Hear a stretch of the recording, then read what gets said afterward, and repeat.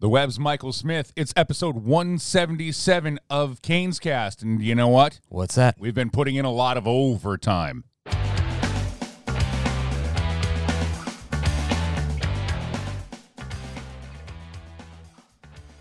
It's been a lot of overtime, and you know what? Nobody gets paid for it. Players don't get paid. I have no complaints about that. We don't get paid extra. I have no complaints about that. I love bonus hockey. Oh, it's free hockey. Fans get treated to free hockey, and they've been treated to quite pretty good amount of free hockey in these last 3 games. Basically, they've been given an extra game of hockey. Right, exactly. And some of these players, Brett Pesce, Brady Shea, have almost played an extra game of hockey, too, when you look at the ice time. But we'll get into all that here on episode 177 of Canes Cast, which is presented by, as always, by Storm Brew from our friends at R&D Brewing right here in Raleigh, North Carolina. Just 97 calories, 2.4 carbs, crisp, refreshing, delicious. And if you are at PNC Arena, a 16-ounce can only costs you $5. And you'll need it as the games stretch into overtime to keep your voice fluid. And crispy. Oh, very crispy. And the voices have made a difference in this series. Once again, thanks to R&D Brewing, and they have several other amazing flavors of beverages like their Riviera Mexican Lager or their 7 Saturdays IPA. Michael Smith, the Web's Michael Smith, in the hard seltzers, Michael Smith, a fan of their Isla seltzers. Tasty. Black cherry, key lime, tropical, and raspberry lemonade. All there for you. All very delicious. All to consume responsibly. Thank you, R&D Brewing, the fine sponsor of this podcast, thanks to Storm Brew. Thank you. Or I should say lemon raspberry. Same thing. But Either way, the flavors are all there. that's all that matters. The aroma is too. And this series between the Carolina Hurricanes and Nashville Predators has been all there. Yes, aromas, flavors, everything that you can ask for, and then some, really, in these first 5 games of the series. Not exactly how I think probably either team, certainly not myself, probably not yourself as well, figured that the first 5 games of the series would go. I thought, after the first 2 games here in Raleigh that the Hurricanes would be able to at least grab at least one on the road, maybe finish it off back here in Raleigh in Game 5, but that's what happens in overtime playoff hockey. It's a flip of the coin, as Jordan Martinook said after Game 4, and the Predators won a couple of coin tosses. When you look at both of those games, I thought Nashville probably was, they had the better game in Game 3. I thought the Hurricanes had the better game in Game 4, especially when you look at shot attempts in the first period, 38-8. The Hurricanes had that advantage, and 26-9 in the second overtime as well. And UC Saros was good. And that's what we talked about, coming into the series. I know Brooks Bratton from the Nashville Predators mentioned it. If the Predators were going to have a chance in the series, UC Saros was going to be the reason. And in those 2 games in Nashville, he certainly was a difference maker for the Predators. Sure, he's the reason why the Predators, if you want to point to it, why they're in the playoffs is because UC Saros caught fire the last month and a half of the regular season, backstopped Nashville into that 4 spot in the Central Division. I think he put himself in the Vezina Trophy talk for the best goalie in the National Hockey League with how he played down the stretch. And then this is a team, they know their identity. They know what they're supposed to do. The funny thing is they didn't get the contributions they were expecting from their big-ticket players, from Ryan Johansson and Matt Duchene this season. Yeah, they were getting it from Mikael Granlund and Luke Cunnin, and then a herd line of rookies and big bodies. That's what they call their 4th line. That Colton Sissons centers for the most part with Yakov Trenin, and we got to see him up close and personal in game number 5. If you're a Canes fan, not too happy. Preds fans like to see him score his first 2 goals. Yeah. And then they had a rotation of big rookie wingers like Tanner Jeannot, Matthew Olivier, who will occupy that other spot. Calle Jarnkrok, by the way, played up with that Granlund line. They had something ridiculous, like 24 points apiece as a line the last 19 games of the season for Nashville. So I kind of went into this series going, if you're Nashville and you play like that and you can get anything out of Johansson and Duchesne, okay, well, this could be a much tougher series than everybody's predicting. On the other side, if you're the Canes, keep doing what you're doing. And I'm with you. After the first 2 games, I'm like, well, Carolina's going to get a game in Nashville. Yeah. It'll come back here. It'll be one of those series, much like the Canes-Boston series last year. It'll be one of those series that will read 4-1 Carolina, but it was really a closer series than that. Well, when you get to overtime, that's the funny thing about this. It is a coin flip game. So I'm sure that there are people out there doing hand-wringing and panicking about, what's wrong? How come the Canes lost 2 games to Nashville? You go on the road where last change in the playoffs matters. Yeah. Everything matters. Every mistake is heightened. Every call is put under the microscope. But the Canes had a chance to win both of those games in Nashville because they went to overtime in double overtime. Yeah. So when this series shifted back to PNC Arena, for as we're recording this here on a Wednesday, for Tuesday night's game number 5, I wasn't panicked about it. No. The only thing that worries me was Jacob Slavin had only played 1 game in the series, and that is something that you can see what Jacob Slavin means to this team because it can keep them in a better rotation with their pairings. When things start to go sideways, you can throw him out there just the way he plays. That top 4 is as good as any top 4 in the league, and that's not taking anything away from Yanni Hakanpää. And by the way, Max Lajoie, who jumped in, hi, I'm the new guy. I'm going to play with you guys for the first time in the playoffs. I thought he was very good in the role that they gave him. Yeah. He did everything they asked. But coming back here to Carolina, that game last night, even if the Canes didn't win it, I still had in the back of my mind, it's only a must-win when if you don't win, your series is over. Like, that's, to me, really a must-win. But that game, as it started to creep on, and, I don't know about you, you're watching it and you're putting your story together. I'm starting to sit here and go, okay, this isn't the script for the Carolina Hurricanes. This is the script for Nashville. It's been a tight series, and you've got to give the Predators a ton of credit. But the Canes found a way to win.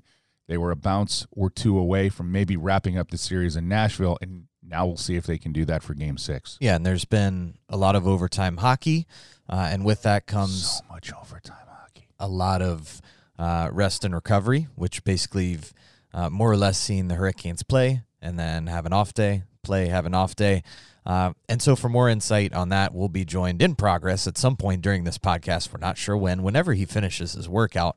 He's winning the day right now. By our good friend. This is Bill Bernstein coming to you live from the Canes locker room. Which he actually will be doing. Yes, that's exactly what he'll be doing. So we'll hear from him, should be rather shortly.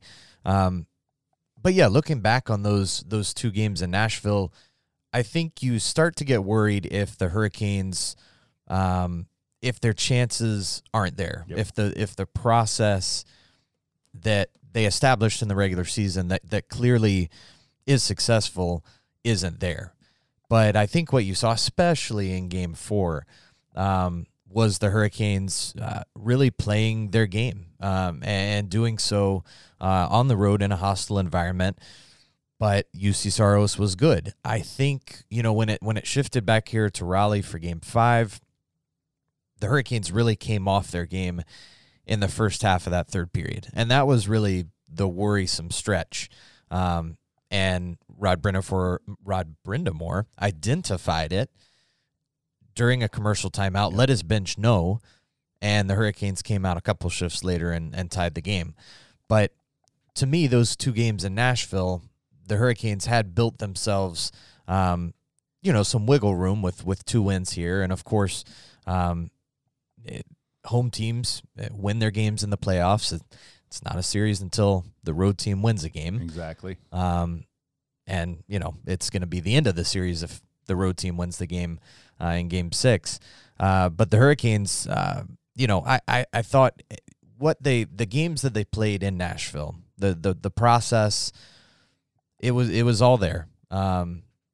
It was just, could they be a little sharper? Maybe. You look at that power play in overtime in Game 4, silver platter opportunity to win it.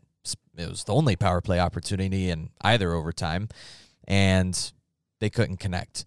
The power play gets one in Game 5, and that's a huge goal. So my takeaways from those two games are just, it just didn't happen. The Hurricanes couldn't panic too much because what they were doing, I thought, was, on the whole, results aside, pretty solid. Oh, I thought they played two very good road games. Yep. With a chance to win without Jacob Slavin in the lineup. Right.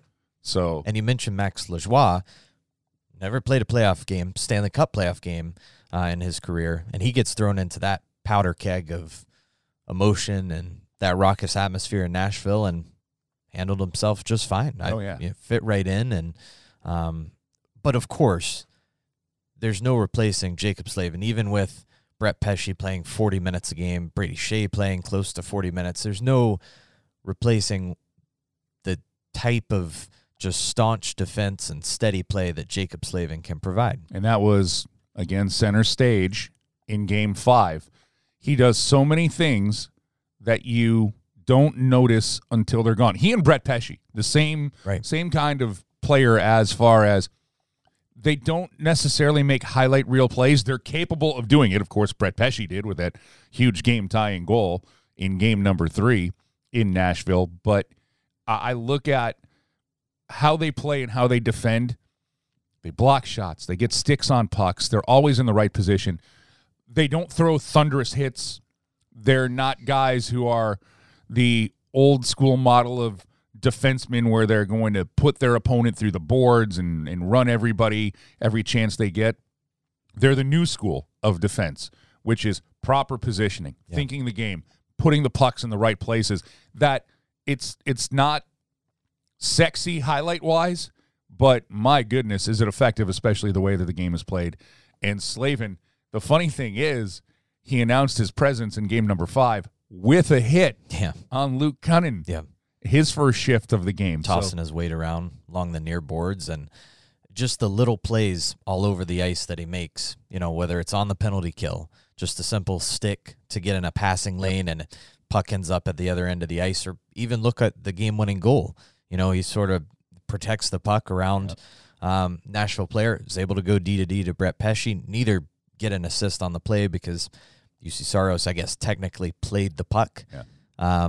But, without the plays that those two make, Jordan Staal never gets a chance to have a whack at that puck. So little things that just, might not show up on the score sheet. And Jacob Slavin did get on the score sheet with the assist on Martin Necas's game-tying goal in the third. But it was noticeable to have him back in the lineup. Look, I understand, and we cover the Carolina Hurricanes.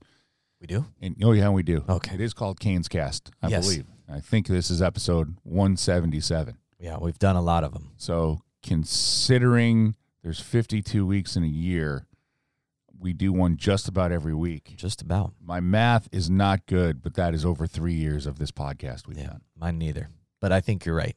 To that, Rod Brindamore and company over these last 3 seasons have said the most important thing, which is we worry about what we do, not what the other team does. But I do have to give some credit to Nashville.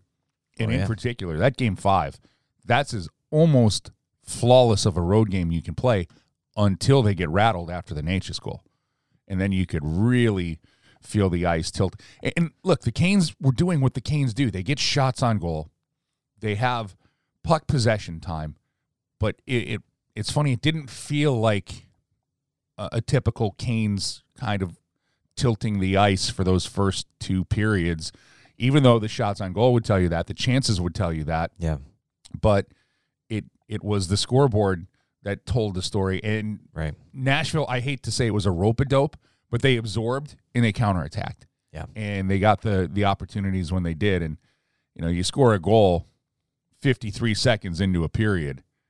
That's a tough bounce. But, again, this Canes team, resilience is the word. Right. It was on the towels at PNC Arena. Very for the fans. Appropriate. Absolutely, and they showed it again. And that's the amazing thing for me. And this year, I don't think I could be happier for an individual player than what I am for Jordan Staal. Mm-hmm. That finally the acknowledgement of what kind of player he is, because the stats follow the player that he is for the first time, it seems like, in people's minds here in Carolina. But this is the same player he's been since he got dealt here and signed that contract extension. Same player. And I am over the moon that the hockey world is like, oh, yeah, Jordan Staal is really good at hockey. No, he's been really good at hockey. And leading this team by example. When they need it, he's there. He's their horse. Put the saddle on, and giddy up. Here he goes. And that goal, to stick with it, to bat it out of the air, and to end game number 5, I'm going to put some cards on the table. I guess I could say be real, but just cards on the table. Okay. If the Canes would have lost last night 2-1, this would have been a very depressing podcast. It would not have been the same because the Canes would have lost 3 games in a row in this series. But I would have come out and said, there's still 2 games left. Yeah. The Hurricanes were in each and every one of these games. There's nothing that leads me to believe that Carolina can't win the next 2 games of the series, even though they have to win one in Nashville. That would have been my belief. When the Canes tied it and the building goes nuts and it goes to overtime, the thought didn't really creep in until, it's funny, the game was over, and then I had the thought of, wow, if the Canes would have lost this game in overtime, 3 in a row in overtime, I don't know how Game 6 would have gone. That would have been pretty crushing. Ez would have playing, the entirety of that third period the way they had played the first 11 minutes and change, because it just wasn't their game. They were down 2-1 in a third period of a tied series at home. They were getting outshot 5-2, and that's not the Hurricanes game. And so to see that unfolding, if that would have transpired the same way, that would have been pretty crushing too. But you had to figure a bounce was going to go their way eventually in these overtimes, and it did. Jordan Staal didn't get all of that puck, but he got just enough to bounce it in, through Saros. And one of those images that's going to live on, highlight reels for years to come is, as he turns and in the corner and his patented sort of yell, that guttural emotion, and just the bear hugs in the corner. It was great to see. And I think it gives this Canes team just that shot of confidence that they need to go back to Nashville and in this series. I think they had the confidence all along. I think if I know what you're saying. I think they did, but they needed a bounce in one of these overtimes to say, okay, this is the process works. This is the way we have to play. We can win a game like this in overtime. They needed something like that, especially after losing 2 straight in double overtime. Can we also say, even though he has scored a postseason goal, but it's his first multi-goal postseason game. Hello, Marty Necas. Hello. How are you? Hi. That goal, we've seen it against Columbus. Oh, yeah. But that goal, to try to pull that off in that game the way it was going, and to recognize, and he said it after the game when he had the first star interview with Tripp Tracy, that's what I heard. He saw that Saros was off the post, felt he could get there, had a step, and did it. I understand that Andrei Svechnikov's lacrosse goal is a marvel and a thing of beauty, and how do you do it? And something Necas has tried this year, too. Yes, he has, but I'm going to be honest with you. I don't know how many guys in the league can score that goal that Marty Necas has put in the net few times this year. Well, it takes there's only one guy. There's only one guy who I can. Connor McDavid. Yeah, he's the one guy where I'm like, no hesitation in saying he could score that goal. Well, because that's like, watching Marty Necas kind of turn the engines on and start motoring through the neutral zone is kind of reminiscent of Connor McDavid. Now, Connor McDavid is quicker and bigger and stronger and all those things, but the way Necas gets his feet moving and can just blow past defenders. I mean, Philip Forsberg was flat-footed. Yeah. He had no chance. No. Ryan Johansson was just kind of reaching. Oh, there's no chance. No chance. Matt Duchene was already a step behind him, and he was, basically at his side. He had no chance either. And yeah, we've seen that goal before. And as soon as he started motoring through, and Matt Benning was in front of him and had no chance. No chance at all. And Ben Harper was on the ice, and he didn't have a prayer.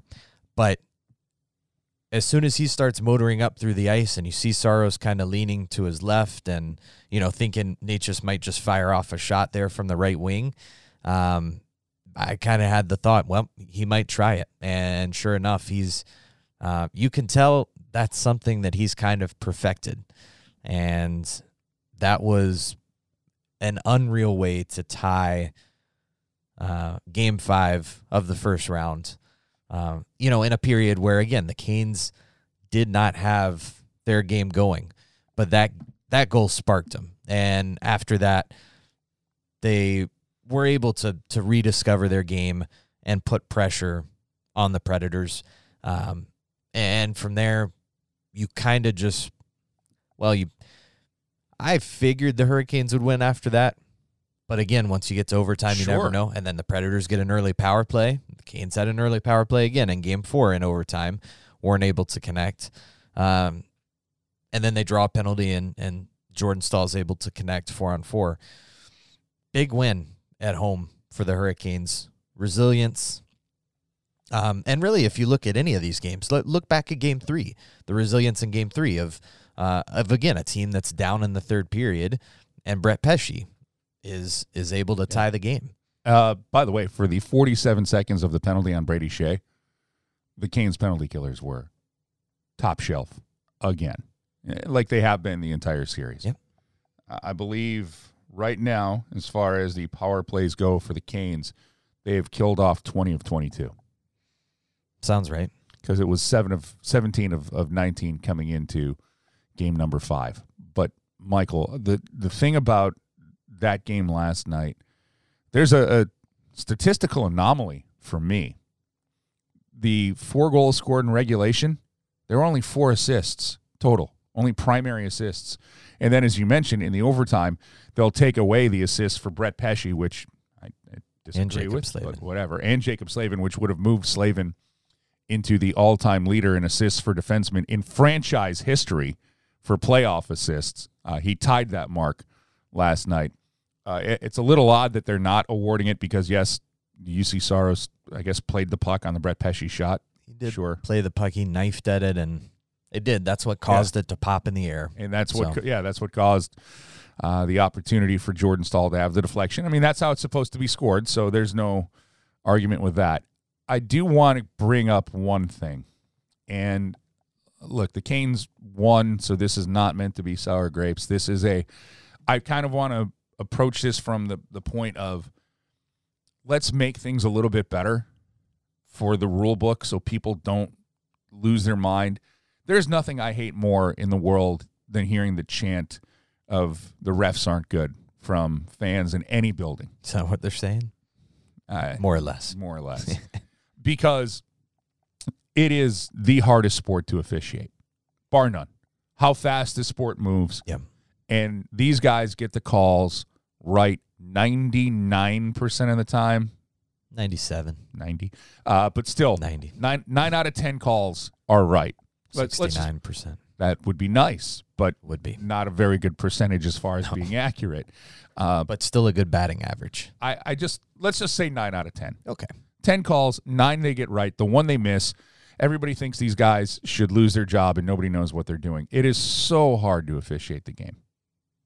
But what I'm trying to drive at is help these guys out a little bit. I think that's what, like, everybody losing their minds over Rod Brind'Amour being upset after Game 3 when 2 consecutive games the Nashville Predators had a 7-3 power play advantage. Rod Brind'Amour was not saying that the referees were making up calls against the Carolina Hurricanes. That wasn't the intent. That wasn't the point. The point is these two teams are evenly matched. They're doing the same things. So if one team has 7 penalties and the other team has 3, where are the other 4 on that team? Yeah. That was his point. Yeah. And he wasn't singling out one official or a group of officials. He was just bringing up the point of this is how this game is played. Or even one call over the other. Exactly. And he never said that the penalties that the Canes were called for weren't. Right. That, to me, is when people start talking about, ripping officials, it wasn't about the calls that were made. It's about the calls that aren't.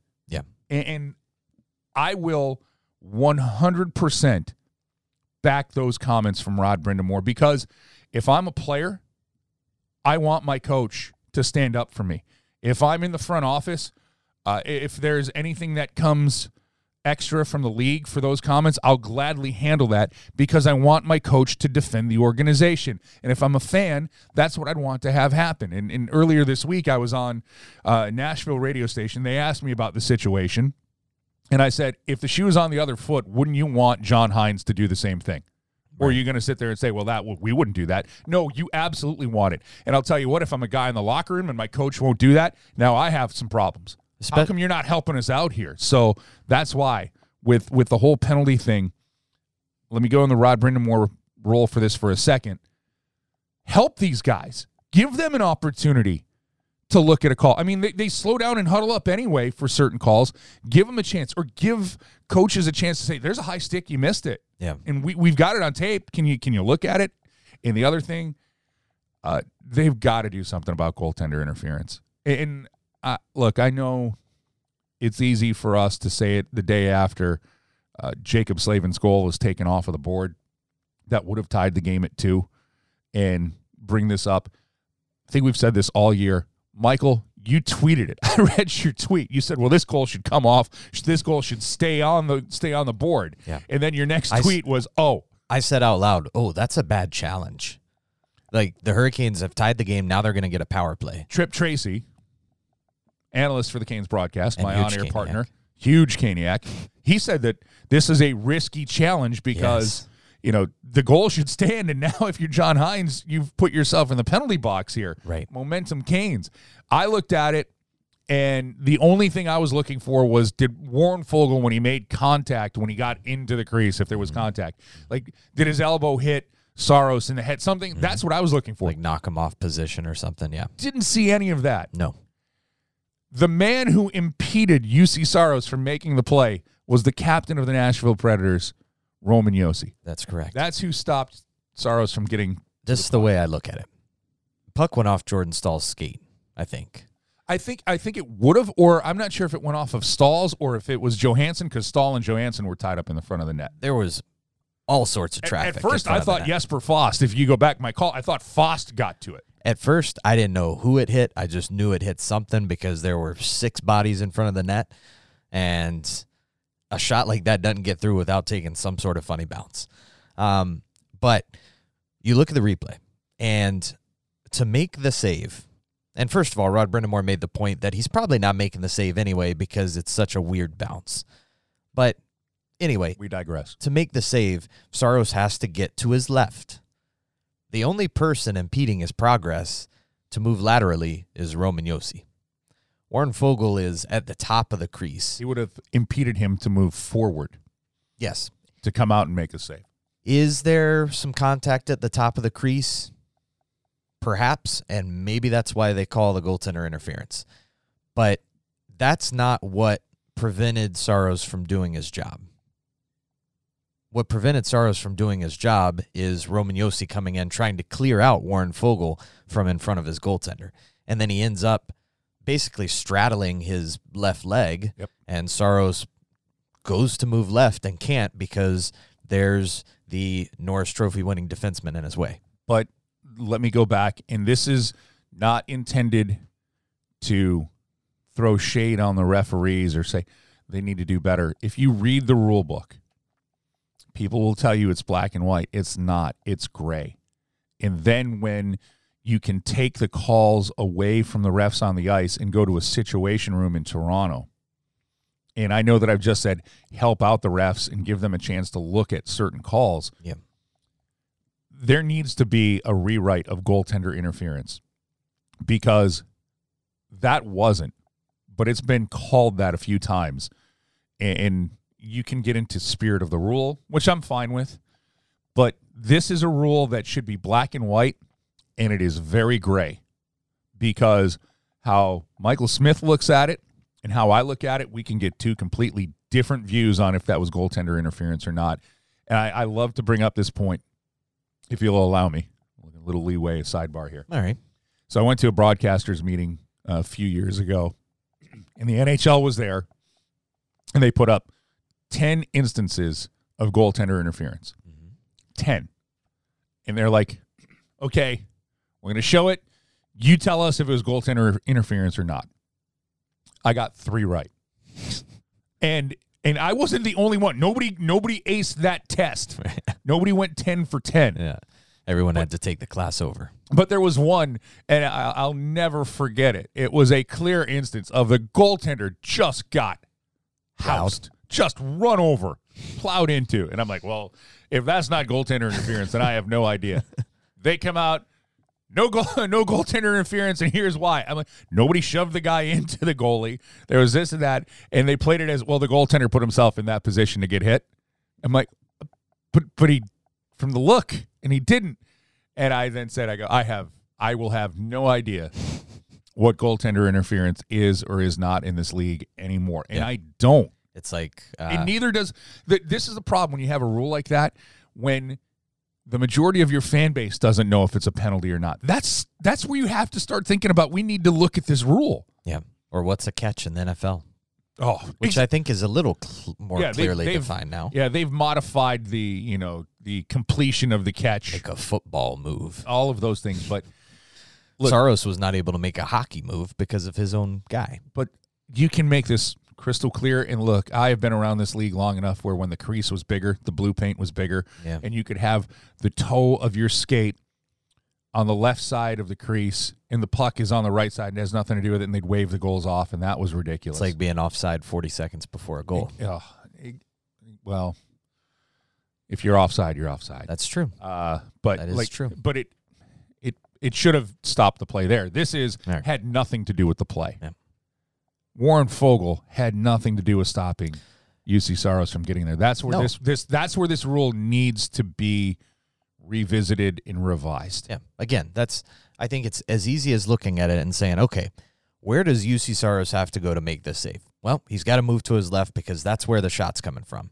And he has a tough time seeing and reading the shot because he's also short. He's short, and there's tons of guys in front of him. They're moving around and jockeying for position. And so, yeah, he has a tough time tracking the shot, but he's got to move to his left, and he can't because there's a guy in his way, and that guy is wearing the same color sweater as he is. So, if we were on the shoes on the other foot, yes, just so we're clear, how would we be talking about this today? Probably not as passionately about it, but I would still tell you that this rule needs to have some kind of change because it leaves so much up to other people's interpretation on what it is. For me, offside, you either are or you aren't, although it used to be ridiculous where they didn't raise the blue line. Thank goodness they did this year. Where that I think is more clear now. And again, I do agree. If a play is offside, it's offside. It, whatever happens after that, even if it's 40 seconds after, it should have been blown dead. But in this instance, just come up with a certain...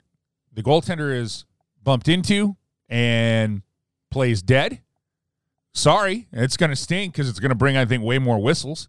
Or you've got to revise what is impeding the goaltender's process. And it becomes, I hate to say a common sense thing, but what you just said, you laid it out perfectly, Michael. UC Saros needed to get to his left. The person stopping him from getting to his left was his own teammate. Goaltender interference on the Nashville Predators. Yes. So I hope it's something that gets revisited. You mentioned... And luckily you could put this in the back seat, although we've devoted some time to it now here on Canes Cast. But you can put this in the back seat now because the Canes win the game. Yeah, it was inevitable that we'd have to devote some time to it because it was such a pivotal moment in the game. What should have been the game-tying goal in the second period ends up kind of throwing the Canes into some chaos, I think. I think it kind of affected them and their game, and you saw it early in the third period. And it is something that that needs to be revisited and needs to be discussed. And I would like to think that, we do like to do that, put the shoe on the other foot thing. And I would like to think that if the Hurricanes had challenged that and had won the challenge and the goal comes off the board for Nashville, we'd be saying, the Hurricanes got away with one there because what's goaltender interference? And that's, that's the way I think we would end up discussing it because we might not have devoted as much time to it. We might just be like, well, the Canes got away with one because that certainly wasn't goaltender interference. Yeah. But it's, I guess credit to Nashville's coaching staff for trying the challenge. I mean, it was a risky challenge because, again, that's the game-tying goal, and then you risk giving the other team a power play. Yeah. Clearly they saw enough, understood enough of the rule, that they might have a shot, and sure enough, it happened. And again, these things happen so fast in the NHL. I just wish rules would be written clear. That's really what I was hoping for. One other underlying thing for this series, though, right now, when you have 3 overtime games in a row, Michael, I think that this speaks to the conditioning that these athletes are in. Because everybody asks, how are they doing it? The average fan, I'm so tired after these things. Well, how about a guy who's played like 105 minutes in the last 3 games, Brett Pesce, if you're wondering? Does he still have 2 human legs? Yes, he does. Okay. Or maybe, have we confirmed that? Or maybe they're already bionic. We know somebody who can confirm that for us. Yeah. Just well, so let's you talk know. to him. Can we talk to him? I think we can. I think he's done working out now. Yeah, I'm good with that. This is Bill Bernstein coming to you live from the Canes locker room. Joining us here on Canes Cast, he just finished his workout because the early bird gets the worm. It's Bill Bernstein. Bill, how was the workout? Workout was awesome today. Actually, had a good one. Was in here, one of the rare occasions that I actually beat Rod Brendamore into the gym, and I think I was here maybe 8 to 10 minutes earlier than him. So, that's a win for me. That's a pretty big accomplishment. That is starting the day 1-0. Did you do some elliptical? Yeah. No, that's an executive workout. I actually got a little work on the bike, and then did some interval work, and then from there did a little treadmill work, and then I got a lift in. Had to try to get a little pump in before some of the boys came in. Yeah, you got to get the pump in to make the arms look good. Look, no offense to you, you've got to get the weights in before Rod walks into the room because let's face it, he can throw the whole rack on there. Yeah, no kidding. He's just an absolute beast. All right, Bill, we've talked about how important strength and conditioning is. The proper nutrition is with you, as you are I believe, our longest tenured guest here on Canes Cast, and we greatly appreciate it, especially in the middle of the playoffs. But let's get to the big question in the room. How, after 3 overtime games in a row, after just a double overtime game, does your job change at all about attacking how we're going to work out, how we're going to rest, the nutrition and the things that your athletes need, or is it always the same because you build up for these situations? Well, I think it's a little bit of all the above, Mike. First of all, there's no, we're a team here as well, right? So we have a whole group, right? So we have our nutritionist, Kristen Peruggi, and then of course we have our training staff with Doug Bennett and Matty Aiello. And just to be honest with you, it's a collaborative approach. So it's all about preparation for us as well. So we assume that every game is going to go into overtime. So there's extra food in the locker room. There's more snacks in the locker room. We know that what our approach is going to be from a hydration standpoint, after the third period and the beginning of, the first overtime. So we know what our plan is, and we just try to get calories into the players, right? But, at this point in the season, from a strength and conditioning perspective, recovery and rest trump everything. So that's the most important thing for our guys. So we always train all year long to peak during this time of year. That doesn't mean that, there aren't certain things that, it's important for us. Like, for instance, last night we got into the weight room post-game, but our volume in the weight room was way down, but we still got our work in, right? So we lowered our number of sets, we lowered our number of reps, but we went a little bit heavier yesterday, in the weight, just to make sure that we're maintaining our strength, as we move forward. So to be honest with you, it's everything that we've done up to this point. We always talk, how it is after a game or whatever it is. Guys are going to moan a little bit about getting in the weight room, but our guys are awesome. They're pros, and they know they need to do it. And anytime I hear those moans, my response is always like, "Hey boys, let's not peak now. We want to peak, in May and June this year. So that's where, our approach has been, and that's where it's going to continue to be. So right now, rest and recovery is trumping everything. And obviously, being able to tap into the expertise of Kristen Peruggi, and talking to her, what do we need our guys to have as far as meals and what have you. So all those things, add up, and we just try to continue to do the little things every day. So you look at games 3 and 4, double overtime each. You have Brett Pesce, Brady Shea playing close to 40 minutes. What do those next days, now that we're in a rhythm of play one day, kind of rest and recovery the next day, what does that rest and recovery look like in between games that go into double overtime, deep into double overtime? Yeah, well, you hope those guys, one, you want to make sure that they're hydrated, right? Because once you start getting behind, in your hydration, it's very difficult to catch up. So our medical staff does a great job with that, and whether the guys need, IVs or whatever it may be, those guys are taking care of that end of it. And then making sure that they have proper nutrition, and obviously, you want the guys to sleep. That really is where most of our recovery is going to occur. So you want to make sure, one, they're hydrated, two, they're getting enough calories back in them, and then, three, you want to make sure that they're sleeping well. And then, of course, the next day is soft tissue work, whether that's, mobility, stretching, whether that's, getting massage work from our massage therapist, Mike Maraska.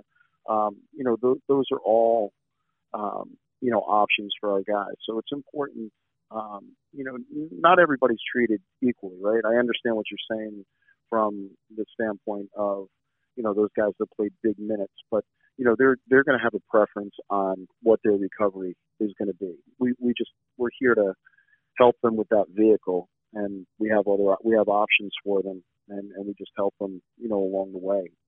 So I can't say that every guy is going to be the same, but, we have plenty of options here for them. Bill, for those guys who played those big minutes, and in particular Brett Pesce and Brady Shea, your job is to enhance them, make them a better athlete, and get them there.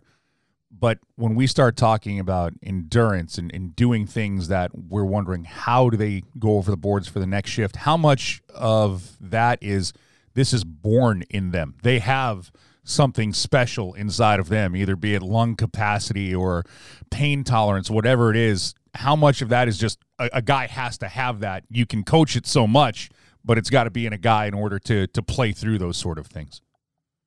Yeah, Mike, I would say that, it's hard to say, are these guys more, fast twitch or slow twitch, or are they more endurance-based? That's hard to say. But I can promise you this, that those guys that you're talking about have a passion, and they have a compete level like no other. And winning is important to them. And they're going to do whatever it takes to get that W. And I think that will is really, what makes those guys go, what drives them. And they want to do it for themselves. They want to do it for their teammates, and they want to do it for the Caniacs, right? I mean, like, this means something to these guys. And I think that's what drives them above any genetics or anything along those lines. Bill, I know I'm asking you about things that probably can't be measured, but to that, I'm glad you just said what you said. How much is it the mentality of an athlete? And you're around these guys, and is that, in your estimation, what separates somebody who could be good versus the ones who are good? They have that in their mindset. Whatever it is, I'll get it done. I'll find a way to get it done. The Jersey guys, so to speak. A Jersey guy, if you will. Yeah, I love the Jersey guy. That Jersey guy approach, right? A Jersey guy, is going to do whatever it takes, to win. And, I say that, growing up in New Jersey and being around, my buddies that had lived by that, right? Like, we're just, I agree with you. I love that Jersey guy approach. And, these guys that you can't measure certain things, as you said, Mike, right? Like, we can look at, all these statistics and everything along those lines and the analytics, but how do you measure grit? How do you measure, desire? How do you measure passion? How do you measure those things? They're tough. But I can promise you this, that everybody in this locker room has that. And they're all pulling on the rope in the same direction. And it's really impressive, and it's fun to be around. You worked with Jordan Staal, Vincent Trocheck, and Jacob Slavin before the season. And I feel like all three of them have had or did have really good regular seasons. Do you take full credit for this? Absolutely not. I thought you were going to say absolutely. No, honestly, we're the vehicle, right? We give guys, you could design the program, but if they're not doing it, it doesn't mean anything, right? And those three guys, and add Svetch in there, and Sebastian Aho was here, and Peter Mrazek came in, and there was, there were other guys here too, and just their compete level. So they came in the gym every day and they worked their butts off. Like, they just worked. I often say, and I probably even said on your podcast as well, is that you can, actually, you have to put in the work, right? You can't stand in the weight room and think that you're going to get bigger, faster, and stronger. You actually have to do the work, right? It's often, I often say, it's like sitting in a chicken coop and think you're going to turn yourself into a chicken. It doesn't work, right? You got to make sure that you're putting in the work. And those guys certainly did it, and they're just, they're just great guys, and I love their compete, and I love what they bring every single day. And there are no, off days, right? So even if you're not in the gym, you're recovering. You're doing all the things that you need to do to prepare yourself, mentally and physically for the next workout, and that's what those guys do.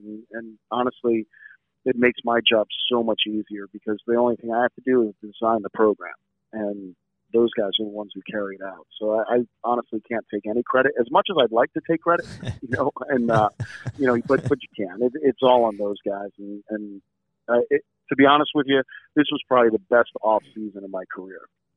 Being in the new facility, being able to work with those guys, it was just phenomenal. Well, I'll give you a little bit of credit. I'll give you a lot of credit if you want. I mean, you're the Jersey guy willing to sell his Firebird with the T-tops in order to get there to get the W. Yeah, but I definitely want my Van Halen CD. Well, you got to keep the CD. Come on. Jersey guys have it on cassette. Yeah, 8-track. 8-track. Bill, I want to circle back to something you talked about, how rest and recovery is key right now. Is there a rest and recovery period that's better? Like, get sleep. Go to the dark room. No video games. No nothing. That's not rest. That's just laying around. Is there a difference? And I guess that would be my question. Is there a difference between rest and laying around, which would be, I guess, would be counterproductive to trying to get ready to play a game again?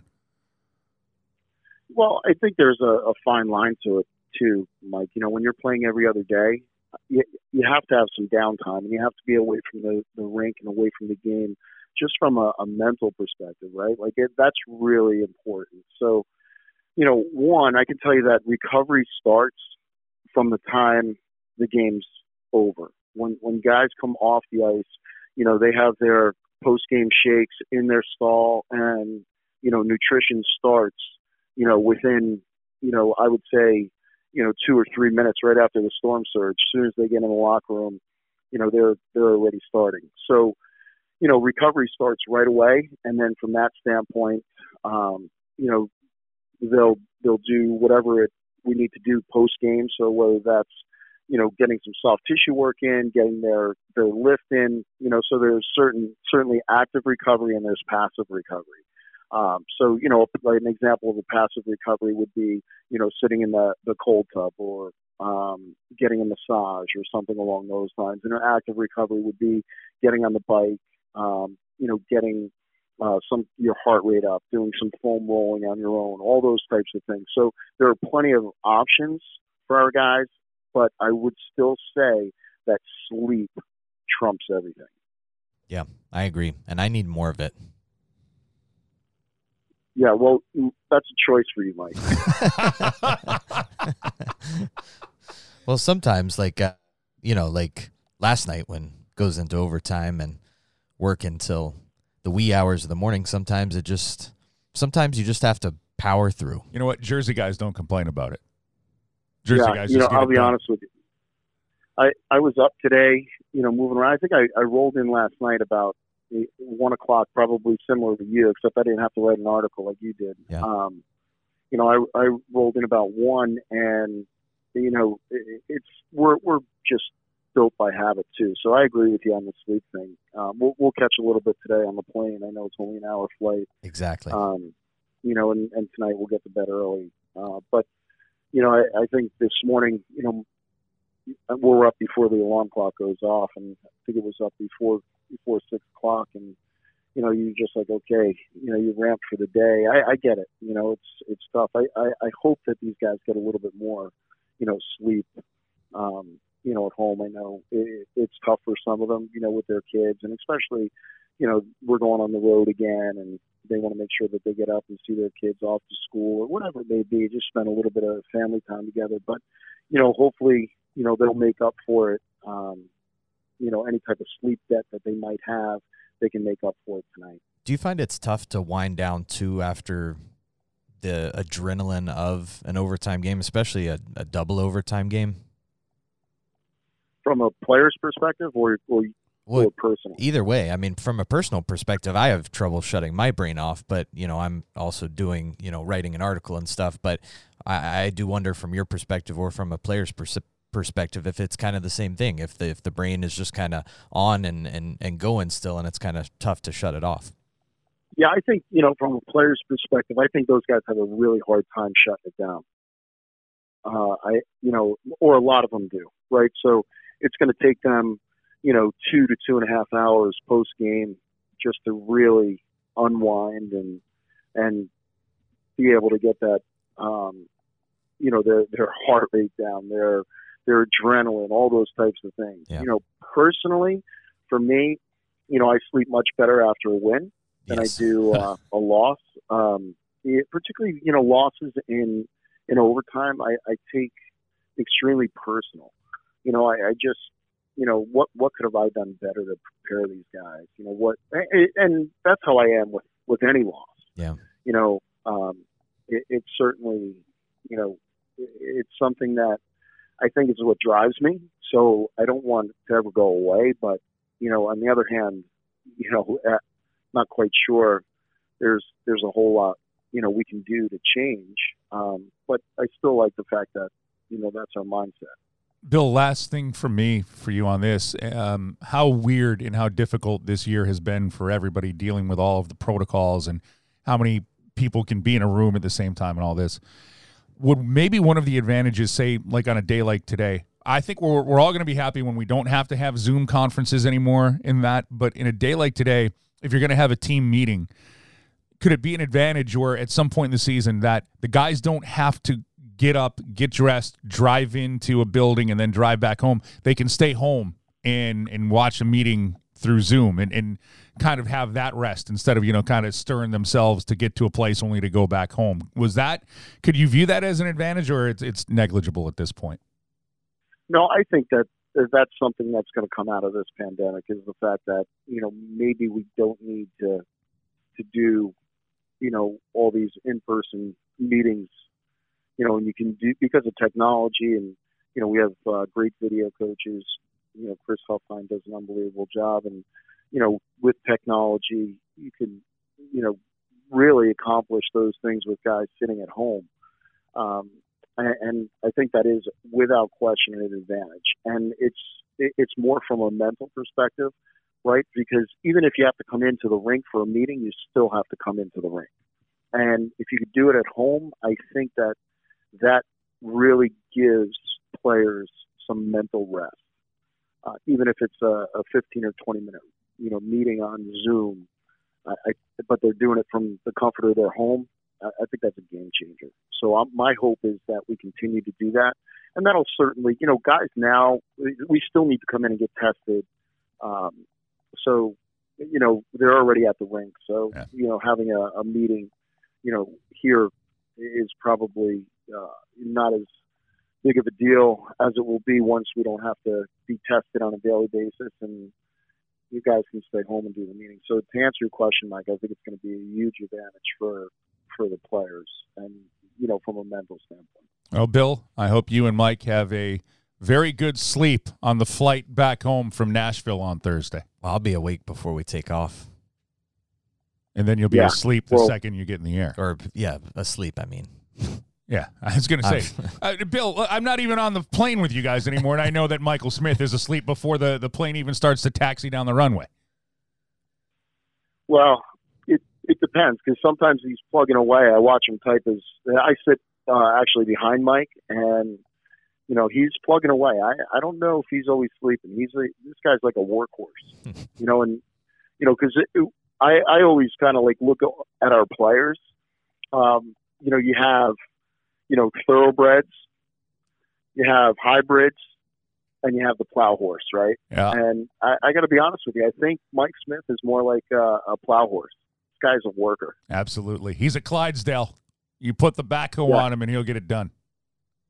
No doubt. Absolutely. I love to hear it, Bill. Win the day, Bill Berniston. Go 1-0. Well, you're already 1-0, but now continue to win the day. I'll slip you that $20 bill later. Yeah, you guys as well. All right. Bill, talk to you guys later. Thanks a lot. All right, Bill. And, thanks for having me, guys. See you on the plane. All right. Thank you. For our thanks to Bill Berniston for illuminating us for about 20 minutes with all the ins and outs of rest and recovery, especially in this stretch where the Hurricanes have, again, essentially played an extra game of hockey in the span of 3 games. Are you sure that you're already not asleep, not knowing when you're – because you said I'm already awake when the plane takes off, and I've been on enough of these flights with you to know that's just not true. I've been asleep for this whole podcast. Yeah, well, here we are. Hopefully our listeners haven't. Let me put it in these terms, though. We talk about how Rod Brind'Amour doesn't take credit for the success of this team. Yeah. Bill Berniston doesn't take credit for the success for what he has done to get these players to be able to play through 2 consecutive double overtimes, head to another one, and be in great shape. The one thing that the Carolina Hurricanes are an absolutely fit team. They are equipped to play overtime, double overtime, more if needed. Hopefully not on Thursday with the 9:30 start Eastern time. Hey, it's 8:30 for you Central, so you'll be somewhat – now you'll still be on Eastern time. I know what that's like. It's going to be bad. But again, for the coaching staff, it starts at the top. And if your leaders are the ones who set the example the way that Rod Brind'Amour does, it's easy to follow, just like Jordan Staal. And I don't know if Bill is going to be happy with me divulging this, but he sent us a text with a T-shirt that he got. And on the back of it, he put 7 steps for what the Canes need to do. His son got it for him for his birthday. And it was his birthday recently, and he's 21 years old. It says hardest worker in the room. You got to love the process. That's number 7. Number 6, work harder than Staal, which I don't know how many people on this planet can do that. I don't know if that's possible. So, but again, that's what you talk about. That's what you have to strive to be. With these guys not taking credit, Jordan Staal will not take credit for how he has led this team this year.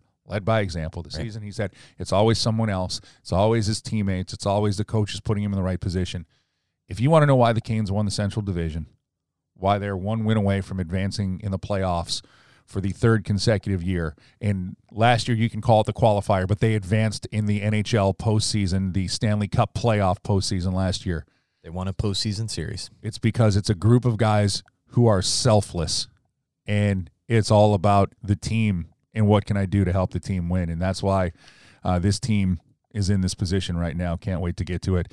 And honestly, this is the time where I wish the protocols were different and the broadcasters were traveling with the team. So would love to be there in Nashville. We know you'll be there.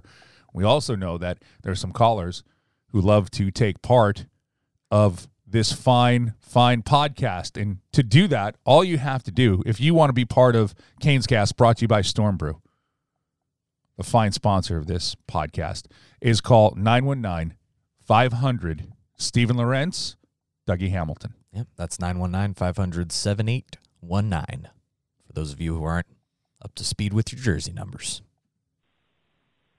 Hi, guys. First-time caller, long-time listener. I wanted to get your take on something that occurred to me listening to you guys' last Canes Cast. I listened to it on the 21st. What do you guys think about the impact of the growing area in population on the Canes. Obviously, it's good for the Canes, but I personally have only lived here 7 years, and I've been a long time Pens fan. I grew up in the Pennsylvania area, but I have been converted to a Canes fan. So, and I'm sure there's lots of people in the area, especially in Cary, that are New York fans that have been converted to Canes fans. But how do you think the growing area, continually growing area, will affect the Canes fan base and what the Canes do in the Raleigh area? Keep up the good work, guys, and moi moi. Oh, we didn't get the name, but Yeah, great call. Thank you.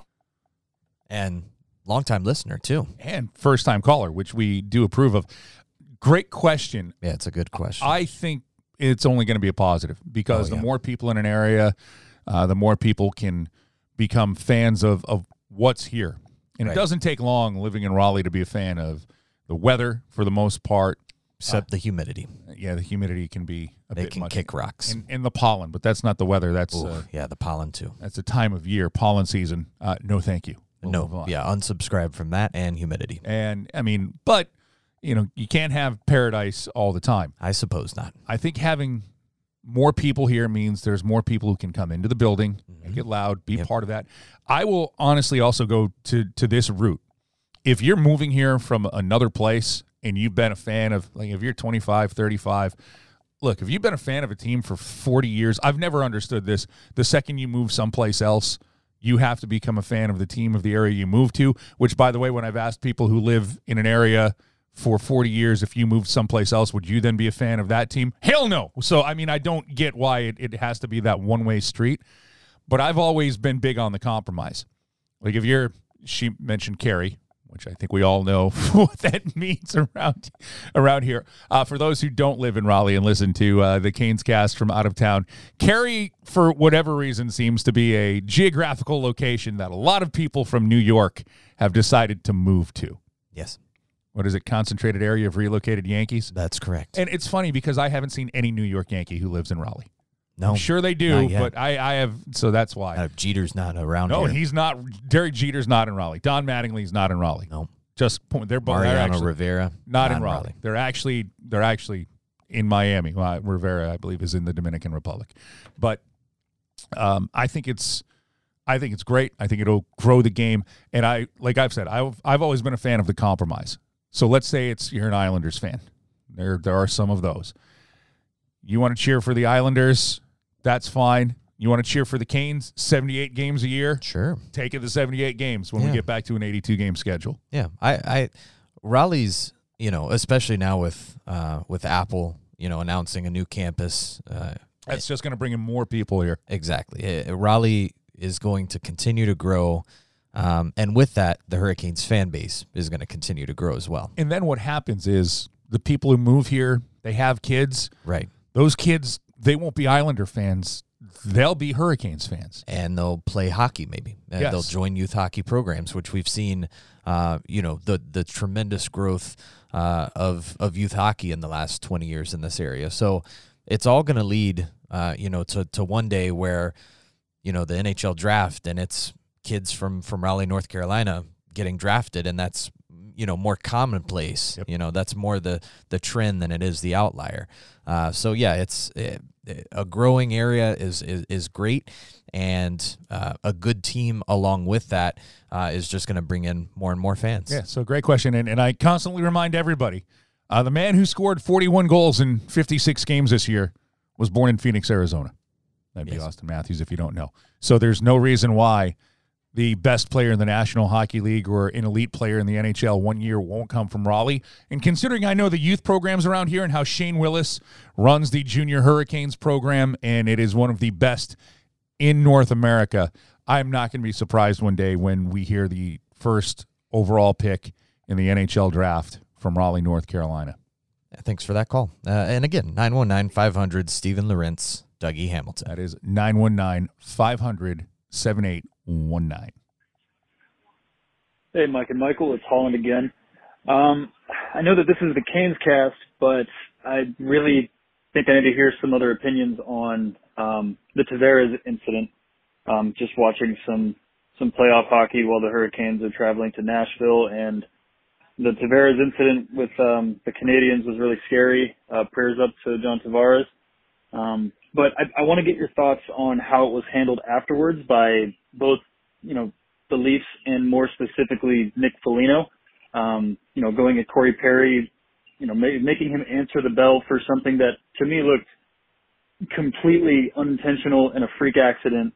And Corey Perry even went over to him, when he was being stretchered off the ice and, said, my bad, I'm sorry.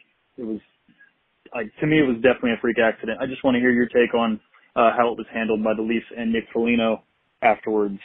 Muy muy. Well, it is the playoff edition of Canes Cast as well. Yeah. So, and we talk hockey and everything, so I think it's fair game. No, it's a really good call and a good question. And from Holland. if I remember correctly, it's Holland from Carey. Yes, and maybe we have a Carey in Holland listening. Ooh, if you are 919-500 Stephen Lawrence, Dougie Hamilton, let us know.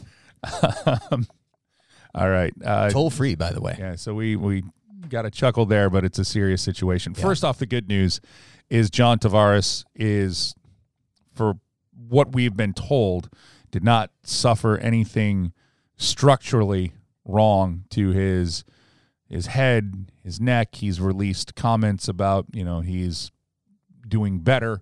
I would be very surprised even if the Leafs make it to the Stanley Cup final, which if they do, that's great for them. I'll be very surprised if we see John Tavares play this postseason again. Just may not even make it out of the North. Exactly. But yeah, I mean, it's quite obviously a concussion, and I think he hurt his knee at some point in that game as well. The hit that put him on the ice was a knee to knee. Mm-hmm. And the funny thing was, initially when I was told, Corey Perry hits John Tavares and it's not good. Right. The first thing I see is the knee to knee hit, and I'm like, well, that's not Corey Perry who hits him, or his legs get locked up, and then you see Perry. There's nothing Corey Perry could do to really avoid. Absolutely nothing. Because that was just, I hate to use this, but it was a series of unfortunate events for everyone involved. It's Tavares has to be hit and fall the way that he falls, and Perry has to be leaving the zone because the puck has got to be going that way, and it was not intentional, and everybody knows that, and Nick Foligno knew it. Yeah. If you watch the post game, look, I know that, and I don't want to tread lightly here. I kind of want to defend both sides of this, and it's hard to do. Yeah. Because I think Holland is looking for a definitive answer. What Nick Foligno said after the game, and he stepped up and answered all the questions. They said, well, why did you feel that you had to fight Corey Perry? It's an accident. It's this. It's this. As Nick Foligno said, that's our captain on the ice. Right. And I didn't like seeing that. I don't think that Corey Perry did it on purpose.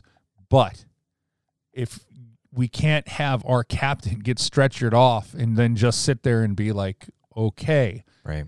So did you have to fight Corey Perry? Absolutely not. No. I don't think there was a reason to do what Foligno did. I understand his logic, if that makes sense. Yeah. I'm trying to give Foligno some benefit of the doubt here. I understand where he's coming from.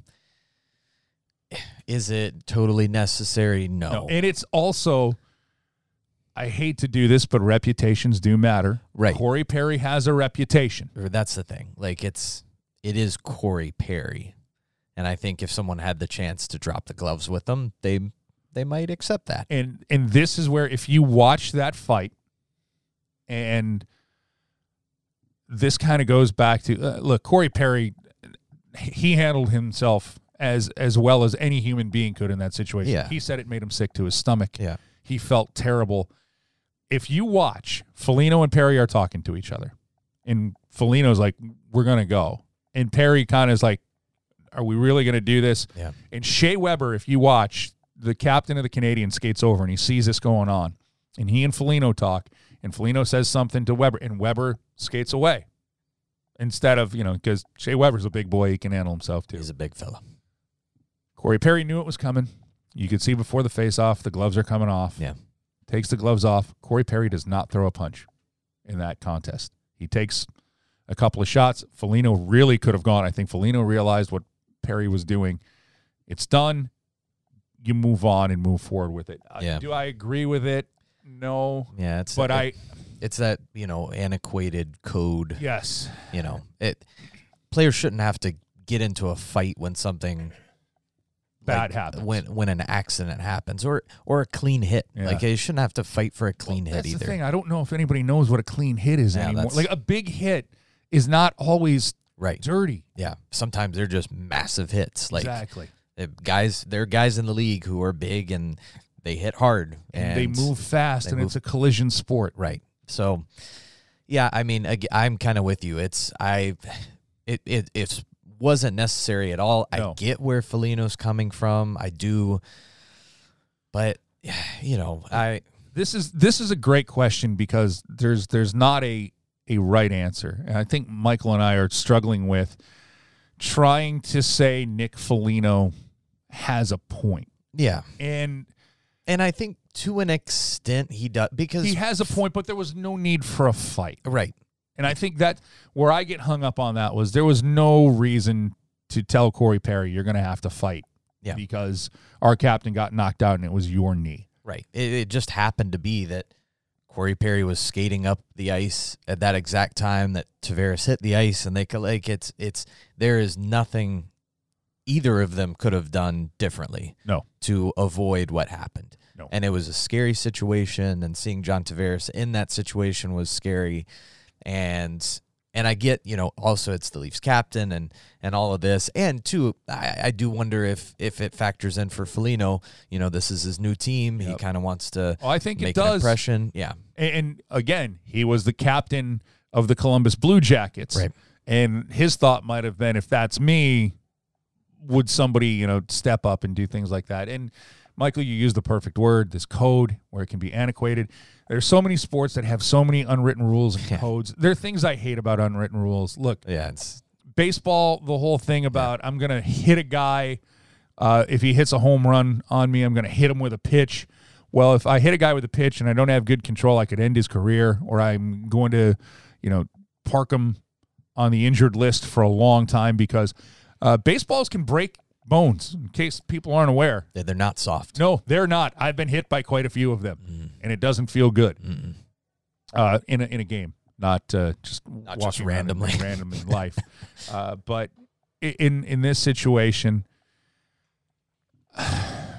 it would have. I wish That's kind of my reaction. Just a sigh. I wish Foligno didn't go down the road of a fight. I didn't think that was necessary, but I also don't want to paint Nick Foligno as this goon Right. who was looking for ultimate retribution. I think he was, as Michael, you brought up the point.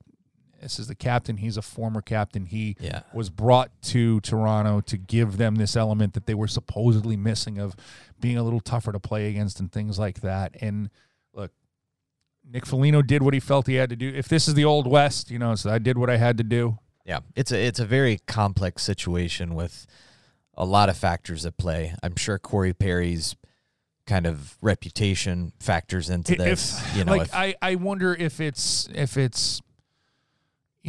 anybody besides Corey Perry. If it's Shea Weber. What if it was Eric Stahl? If it's Eric Stahl. Does Foligno fight Stahl? No, Probably he doesn't. If it's Nick Suzuki. Yeah. If it's somebody like that, I don't think that happens. So I think the who and everything else, and I will say that is one of the scarier incidents I've seen on the ice in a long time. And it's like when you see, all right, Tavares is getting up, and then when he goes, so we're just happy today at the recording of this podcast that the reports are that John Tavares is doing much better, but that's still going to be a long road for him to get back on. So hopefully that answers that, Holland. It's just a very kind of I think we answered it without answering it. I mean, I don't think Nick Foligno should have been suspended. I don't think anything else should have come out of that. For Corey Perry, for him, he feels terrible, and I hate to do this. I think for Corey Perry, maybe there's some relief of you feel terrible, and you're like, all right, well, I did that, and now that's out of the way, and Yeah. now you can just play. Exactly. Like, I don't have to feel bad. And by the way, the Montreal Canadiens, as much as social media can be awful, the fact that they immediately had a response, and this is Toronto and Montreal. This is as heated as any, city versus city that you'll find on planet Earth when it comes to their sports teams, and in particular hockey. Yep. For them to just right away say, whatever, for John Tavares, our thoughts are there, whatever we need, this is an unfortunate incident.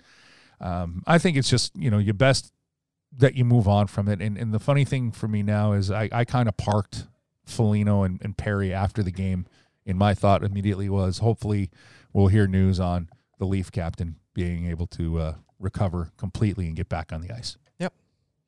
So that's that. All right. So again, if you have a question about the Hurricanes or really anything, hockey, cities, travel, food, rest, recovery, sleep. Well, we are getting to the point, well, you are at least, that you could go back out and eat food on the road, a delicious meal of food. Yeah, Getting outside, close to it, yeah, on outside. a patio. Give us a call, 919-500, Stephen Lorenz, Dougie Hamilton. That's 919-500-7819. It's toll-free, and phone lines are open 24/7, so you can call whenever the mood strikes you. And if there is a Carrie in Holland who's listening, Right. Give us a call or reach out to us on Twitter or email us or, whatever. I guess she would speak Dutch, or he, Yeah. Yeah. but maybe English. But maybe English. Yeah, Run okay it with through that. Google Translate. We'll We figure have it out. We're all set. One last thing before we get out of here. Okie doke. So a quick Game 6 prognostication. How do you see Game 6 playing out, considering how even this series has been? Because even the 5-2 game was a 2-2 game going into the third period. Yeah, I mean, I honestly thought Game 5 would swing heavily in favor of the Hurricanes, like a 4-1, 5-1 type of win. Obviously, that was not the case. And then I figured, that would lead into the Hurricanes having to grind out a win in Game 6. I think that's probably still the case. I think the Hurricanes are going to have to go in there and win a very tightly contested game, even though I think they will take some momentum and some jump from this overtime win. And I think the Predators are probably going to feel a little, defeated, having won 2 in a row in double overtime and then dropping that one early in OT last night. But I think they'll be re-energized by an even bigger crowd tomorrow. Predators increasing their capacity to over 14,000 for Game 6. I think they'll be a little energized by that. And I think it's probably going to be a tight game. I think the Hurricanes are just going to have to grind out a victory. By the way, can we give a round of applause to the Caniacs, the 12,000 who are here? I don't know if it's louder than if we had the noise meters. I don't know if it's louder than that Game 3 or that Game 4 in 2019 against the Washington Capitals in the first round. I mean, that one, those games are probably louder. But you will have a hard time convincing me that there was more electricity in that building than what we saw last night and in the games here in Raleigh so far this postseason. And it's great to have the fans back. I'm with you. I think it's going to be a grinding game. That's just the way that this series has turned itself into. It will be a grinding Game 6. But I think that the Canes will take the momentum of getting the bounce in overtime. This will sound kind of crazy. First goal in that one's going to be big because the first goal in this series really hasn't mattered that much, and normally it does. At least as far as like one team running away with it, we've had this series has had 8. The game has been tied by the Carolina Hurricanes 8 times in this series, like where they've trailed and come back to tie it. So again, that resiliency in their back pocket. I'm expecting a close game. I don't think it'll go to overtime, though. I think if the Canes get on the board first and lean on Nashville and make it a difficult game, it might be over still around 1 in the morning because it's a 9:30 face-off. Yeah, Okay. Speak it into existence. No overtime. Game 6, don't even think about it. No, don't even get it in your brain. No, it's going to be as an overtime. far away from my simple mind as it possibly can be. Although, no offense, the thrill of calling overtime games is pretty. I mean, pretty there's fun. overtime playoffs, But I don't know if there's enough coffee or Red Bull or nerves to get through a fourth straight overtime game, which, by the way, 3 straight is this never happened before in franchise history. So just setting record after record here. First off, yes, there is. Second, man, just run on the adrenaline. It's the playoffs. Well, yeah, that. Playoffs. But then the nerves, I'm just saying, your nerves heart are frayed. They're a bit. Yeah. The fray. I'm good. Be in a cable car, my friend. All right. That'll do it for this episode of Canes Cast, playoff edition, and it is episode 177. And I say for the Webs, Michael Smith. And TV's Mike Maniscalco. We will talk to you next week. Moi moi. Thank you. Thank you all for listening to this podcast. Go Canes.